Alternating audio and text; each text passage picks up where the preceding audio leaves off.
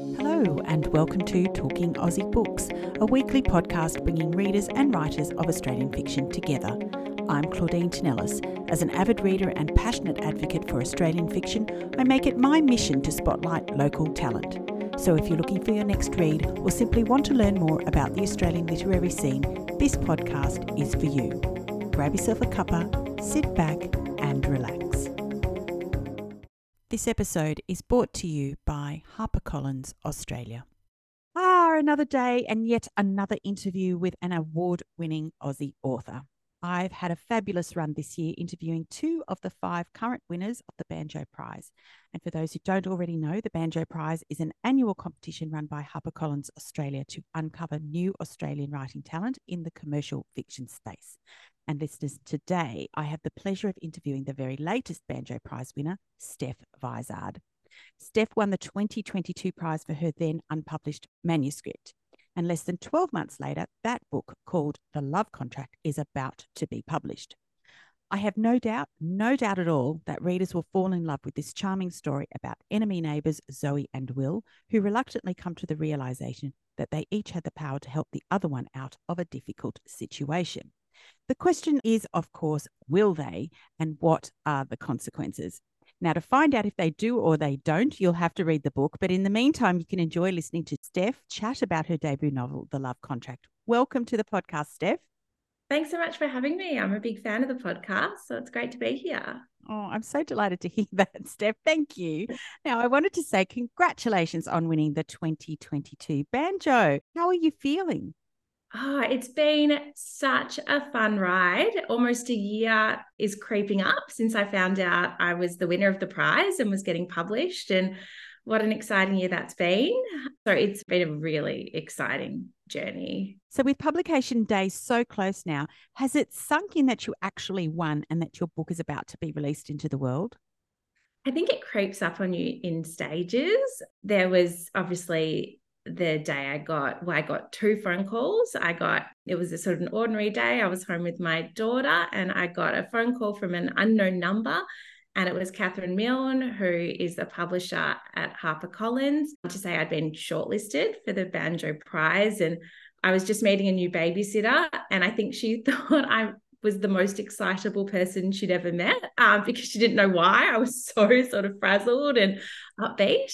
And then about a week later, I was in my office at the time, which was a high-rise sort of office tower in Collins Street in Melbourne, just doing my work. And I got another unknown number call, and it was Anna Valdinger, who became the books publisher at HarperCollins.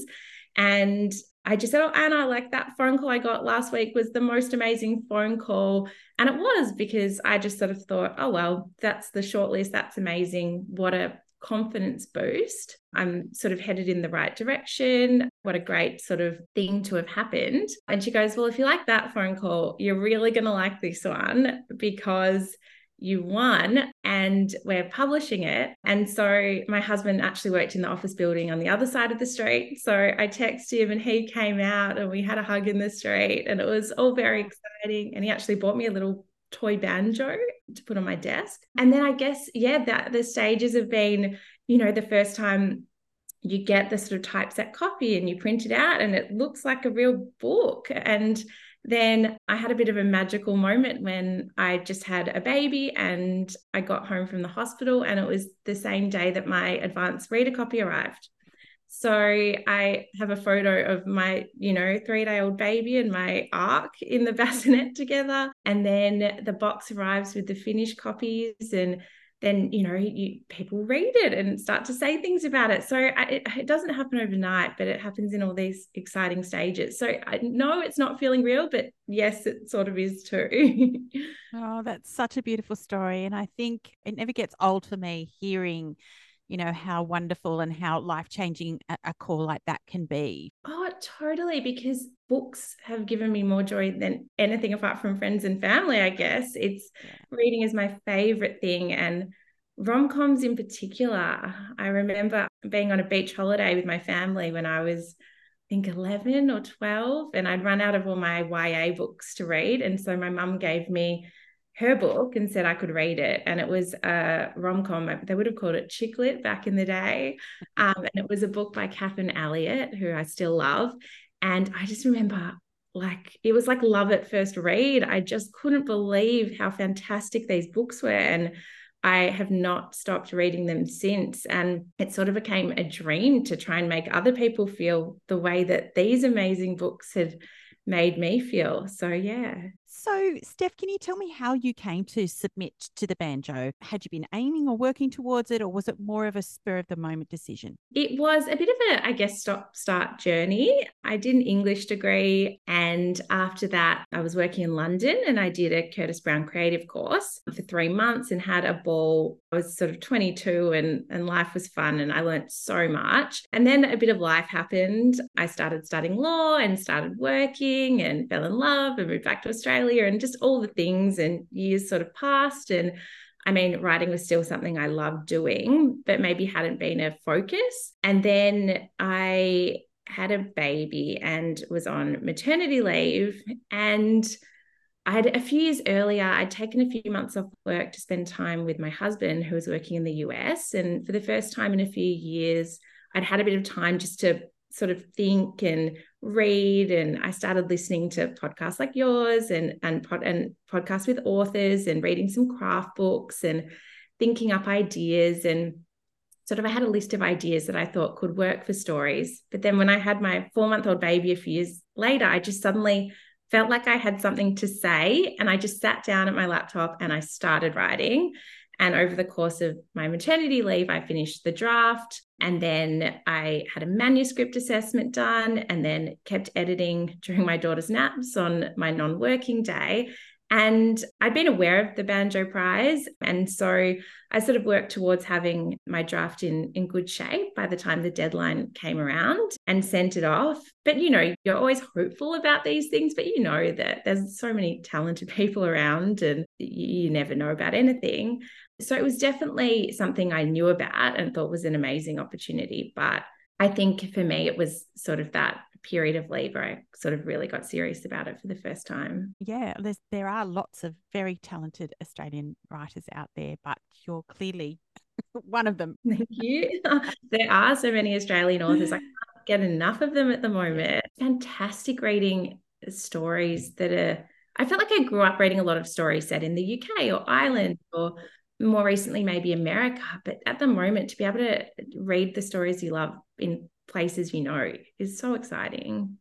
I couldn't agree with you more. And one of the very reasons why I started this podcast, more and more, we are coming into our own here in Australia and writing stories that people want to read. Well, that's so good to hear from you. That's obviously across across the industry, but I completely agree. And actually, with the first draft, I wrote it not set anywhere in particular, really. I sort of set it in, I mean, a few things have to exist in the city for the book to work. You know, it needs to be a big city. It needs to be somewhere where there are corporate jobs and where there's a childcare drought. But it wasn't set in Melbourne. And then I sort of went into that. And by the end, it became one of my favorite bits about the book. And one of the favorite bits were writing those really specific places and seeing my city suddenly through a writer's lens, which was really exciting. Steph, like me, you trained as a lawyer, and in fact, you still work as a corporate lawyer in Melbourne, as you indicated before. Had you always had this desire in you to write? Yeah, I think in the sense that, as I mentioned before, I just loved these books so much, and the dream to one day be able to do that just felt magical. And I actually, in my second year of my undergrad, I was invited to a 21st of a friend.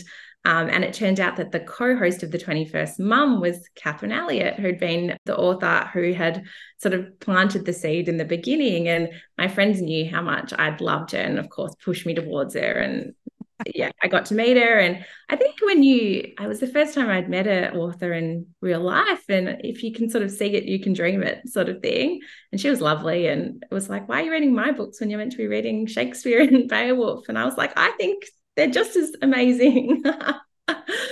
And then I really enjoy being a lawyer too. And I think that we live in a time where you can be many things. My favorite colleagues, lawyer or otherwise, have been ones that have a lot of different interests, whether it's a musical instrument or they're, part of a choir or they're really sporty and do some kind of team sport. Like, I love hearing about people I work with and their passion. So, yeah. All right. So you've given us a little bit of a hint about how you came to start writing The Love Contract, but was there a particular seed of inspiration that got you motivated to write Zoe and Will's story? Yeah, it came from a few places. My now husband's work started to offer all their male employees 4 months of parental leave, and were also encouraging their male employees to use that full entitlement and really selling it as a great thing for your career. And I guess that sort of planted a seed. And at the same time, I was reading or listening to stories of women that were choosing to have children on their own, which I thought was so inspiring and empowering. I had those two ideas sort of, in the back of my mind. And then, as I mentioned, I had a daughter and began looking for childcare myself, and was shocked by how difficult it was to find, local great childcare. And I thought, oh, this is crazy. We actually live in a world where it is totally possible that you might pretend to be in a relationship to get some childcare or to get ahead in your career. And so that was sort of the basis of the story. Now, I've given a very vague idea of what The Love Contract is about in my intro, but for listeners whose interest has already been well and truly piqued, can you tell us more about the story?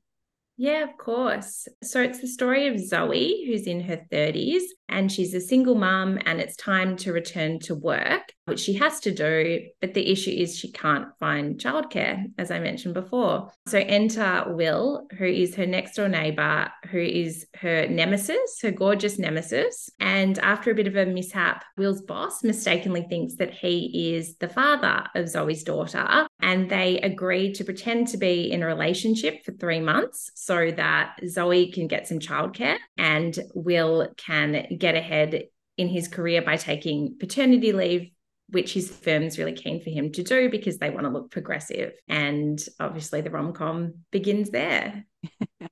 Yeah, an absolutely wonderful premise for the story. Now, I honestly don't think that you could have created two more distinctly different characters. Zoe is the antithesis of Will in terms of personality and outlook on life. I mean, I've met and worked with lawyers like Will. I can see his total focus, his drive, his ambition to make partner, and the sacrifices he needs to make sure that that happens.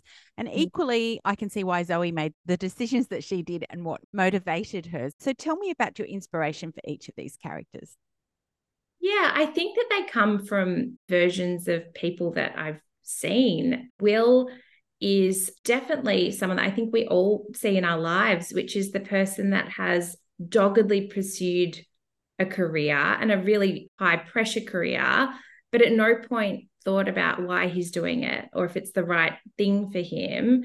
And I think that particularly, in an environment where you work really hard and a lot is demanded of you, then that can become your whole life before you've even really ever stopped to think what you want your life to look like. I think too, with burnout so prevalent at the moment, there are a lot of people that are or might think about taking that pause to think about why they are pursuing and spending so much time on what they're doing. And then I think Zoe comes from a place which I think a lot of us sort of feel when we're heading towards our 30s or in our 30s, which is you have to there is a bit of a time where you have to think about what you want life to look like and really make some decisions and be quite deliberate all of a sudden about what you want with your career and what you want with kids or no kids. And that's definitely something that me and my friends came up against and had to talk about. So I think that was sort of where they came from. It's an unusual arrangement that Zoe and Will enter into. I mean, let's be fair. I mean, to ask somebody that you don't particularly like to look after your child. But their reasons for doing so, I thought, were so plausible, entirely plausible. And we've already discussed some of those aspects. But I thought it said a great deal about the society that we're living in today. Can you talk a little bit more about how they came to be in the situation that they're in? I don't think anyone that reads the paper will be surprised to know whether they've got kids or not, that there is a bit of a childcare drought happening in Australia and in lots of countries around the world. And I think that women's participation in the workforce and the availability of childcare haven't necessarily aligned as much as we need them to. I think that it's just such a missing piece, when you've got two people or one person in a relationship and they have to work or want to work, then quality, amazing childcare just has to be part of the equation. And we're lucky enough to have that for our daughter. And it's an absolute game changer. I mean, as much as it was helpful to use for a premise for a rom-com, I would like it not to exist. I like to think that the premise will be obsolete in the not too distant future. Yeah, I couldn't agree with you more. You've suggested in this book that being a family man makes Will inherently more likable or trustworthy, perhaps, as a candidate for partnership. But the kind of hours and hard work needed to get Will to this level are ludicrous and would make the realities of having a family near impossible for him to juggle.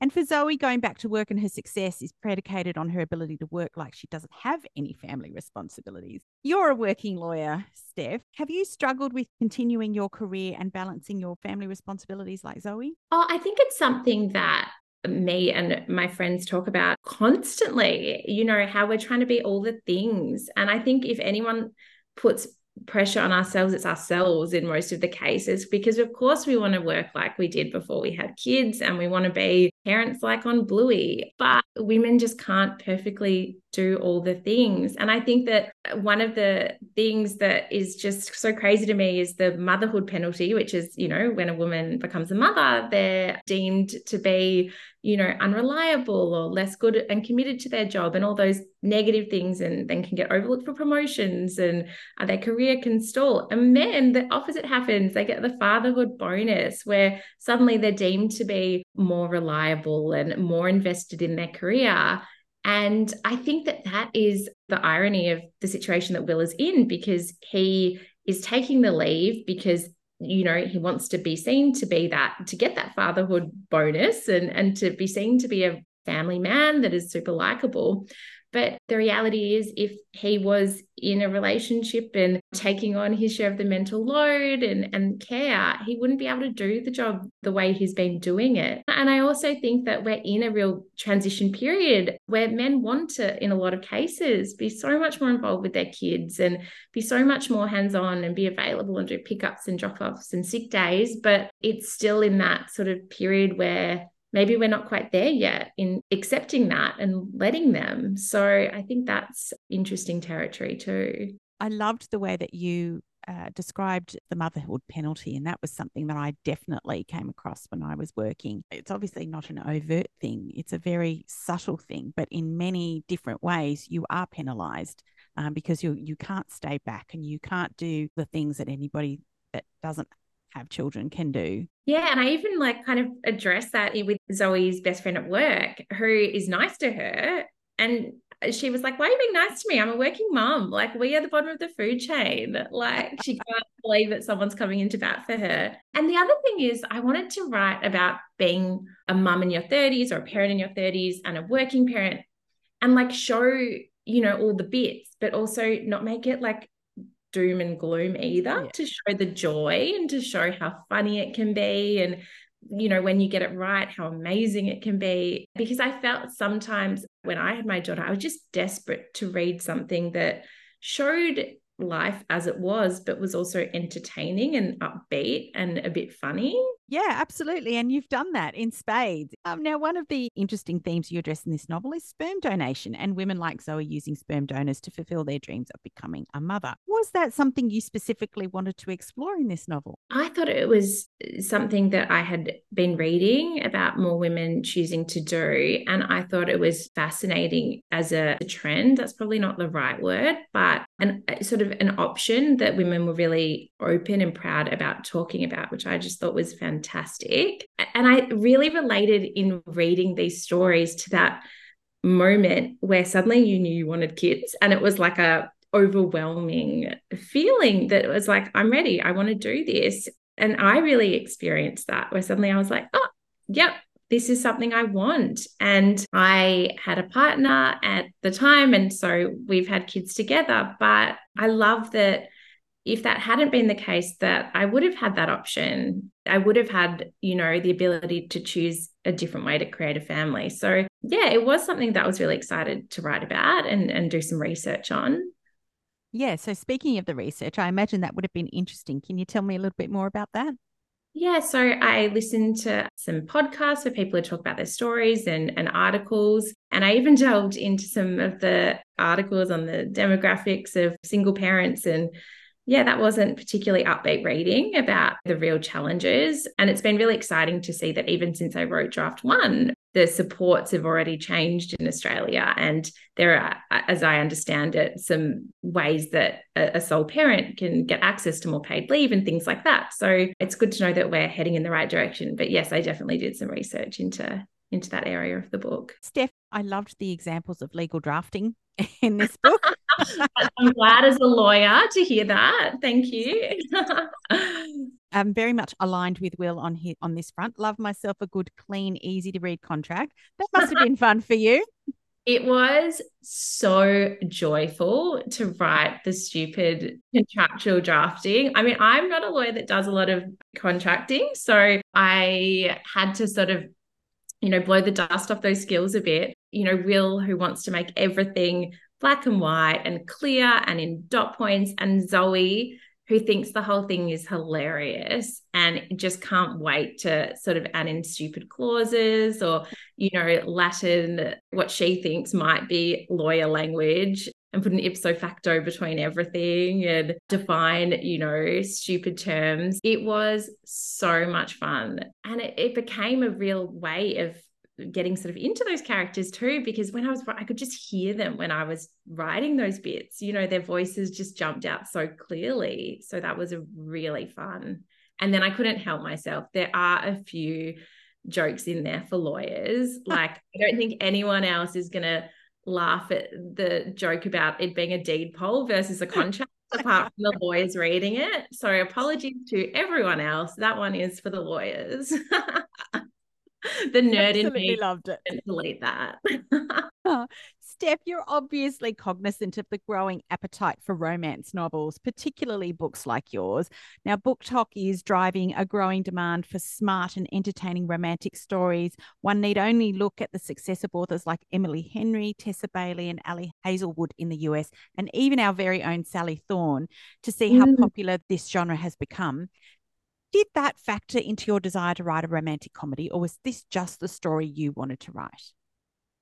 Well, I think it's fantastic that this genre is having a moment that I hope is a lot more than a moment, and that readers on TikTok and, Bookstagram are really obsessed with certain authors that I love too. I think for me, I fell in love with women's commercial fiction, what would now be called romance or romantic comedies, at such a young age that I think I missed the memo that I was ever meant to be embarrassed by it. Like, I've just always been an unashamed fan of it. I was actually giggling when I was thinking of my undergrad final year dissertation, which was literally a defense of just following your taste on books. So I've just been so excited seeing the genre explode, because selfishly, it's just meant that I've just had an endless array of books to constantly read. It's sometimes it feels like it's hard to keep up with all the amazing stuff that's coming in.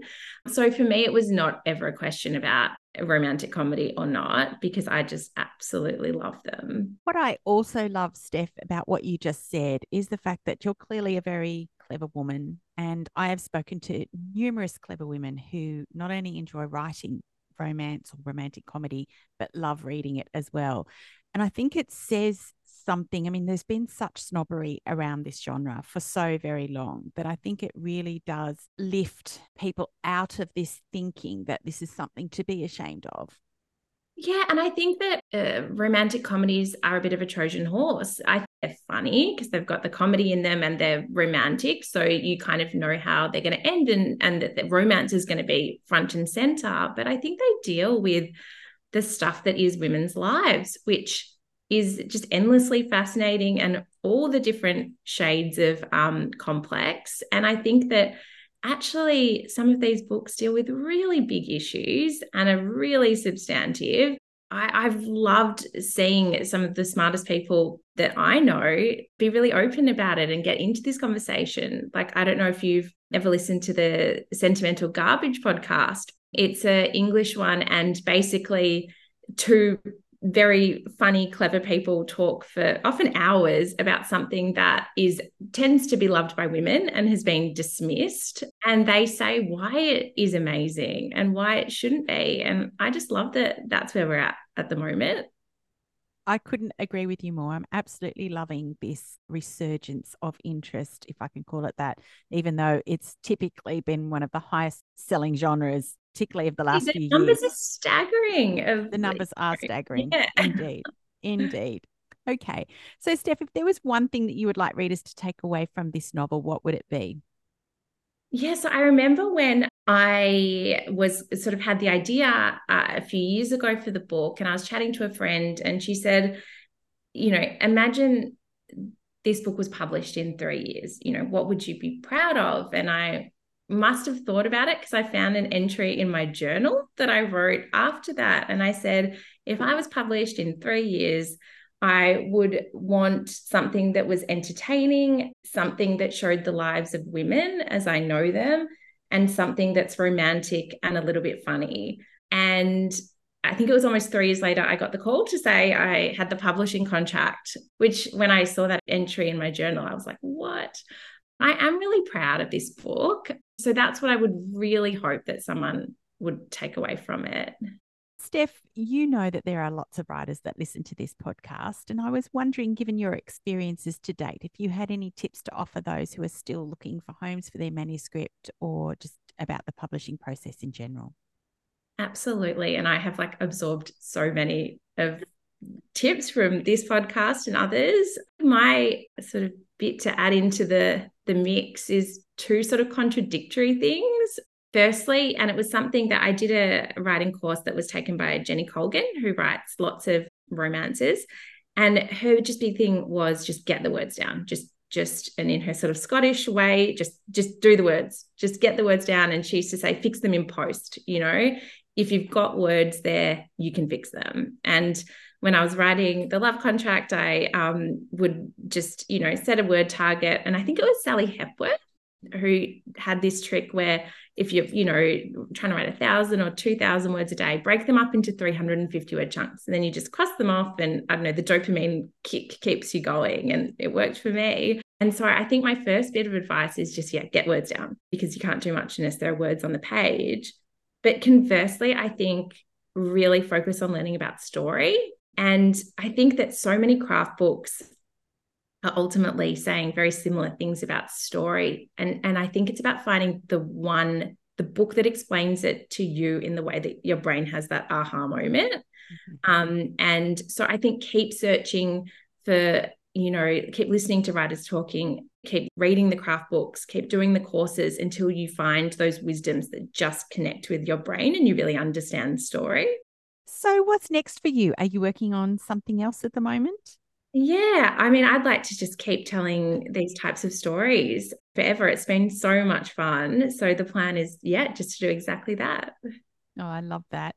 And Steph, if listeners wanted to learn more about you and your book, or books as the case may be, where can they find you? Yeah, I have a website. That's my name. And then I'm on Instagram at Steph E, as in the letter, Vizard. Fantastic. Steph, The Love Contract was an absolutely delightful read. I loved every moment getting to know Zoe and Will, and I feel certain readers will too. I wish you every success with the upcoming launch. Thank you so very much for joining me on Talking Aussie Books today. Thank you so much for having me. It's been so much fun. That's a wrap, folks. If you enjoyed this podcast episode, please drop me a line via my webpage at claudinetinellis.com, via Instagram, Facebook or Twitter. Alternatively, consider leaving a review on Apple Podcasts, Spotify or Google Podcasts. Until next time, happy reading.